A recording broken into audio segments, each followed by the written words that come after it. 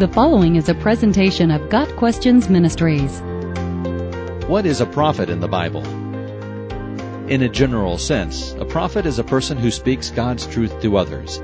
The English word prophet comes from a Greek word that can mean one who speaks forth or advocate. Prophets are also called seers because of their spiritual insight or their ability to see the future. In the Bible, prophets often had both a teaching and revelatory role, declaring God's truth on contemporary issues while also revealing details about the future. Isaiah's ministry, for example, touched on both the present and the future. He preached boldly against the corruption of his day and delivered grand visions of the future of Israel. Prophets had the task of faithfully speaking God's word to the people. They were instrumental in guiding the nation of Israel and establishing the church. God's household is built on the foundation of the apostles and prophets, with Christ Jesus himself as the chief cornerstone, Ephesians 2 verse 20. More than 133 named prophets are mentioned in the Bible, including 16 women. In addition, numerous others prophesied, such as the 70 elders of Israel and the 100 prophets rescued by Obadiah. The first named prophet in the Bible is Abraham. In Genesis 20 verse 7, God spoke to Abimelech in a dream, saying, "Now then return Abraham's wife, for he is a prophet, so that he will pray for you, and you will live." God had revealed himself to Abraham on numerous occasions. Jacob and Joseph, descendants of Abraham, both had dreams regarding the future that could be categorized as prophetic. Moses was called a man of God and was considered a great prophet. Joshua and many of the judges served as prophets, with the last judge, Samuel, hearing the voice of God as a young boy. He would later anoint David, who served as both king and prophet in Israel.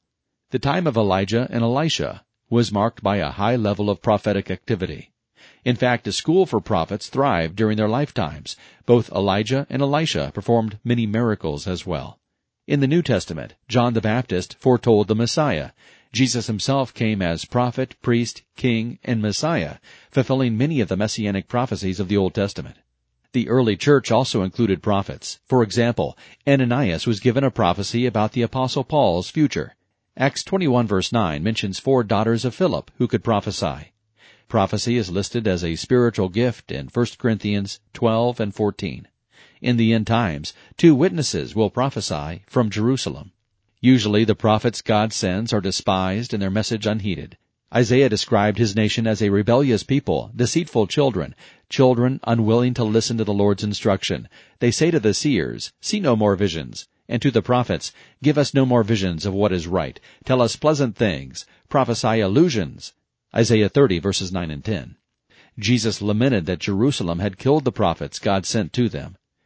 Of course, not everyone who speaks forth a message is actually a prophet of God. The Bible warns against false prophets who claim to speak for God, but who actually deceive the people they purport to inform. King Ahab kept 400 such false prophets in his employ to tell him what he wanted to hear. In the New Testament, we have many warnings against false prophets. Jesus taught, "Watch out for false prophets. They come to you in sheep's clothing, but inwardly they are ferocious wolves." Matthew 7 verse 15. He later noted that, in the end times, false messiahs and false prophets will appear and perform great signs and wonders to deceive, if possible, even the elect.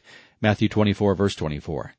Revelation speaks of a false prophet who will arise in the tribulation and deceive people around the world.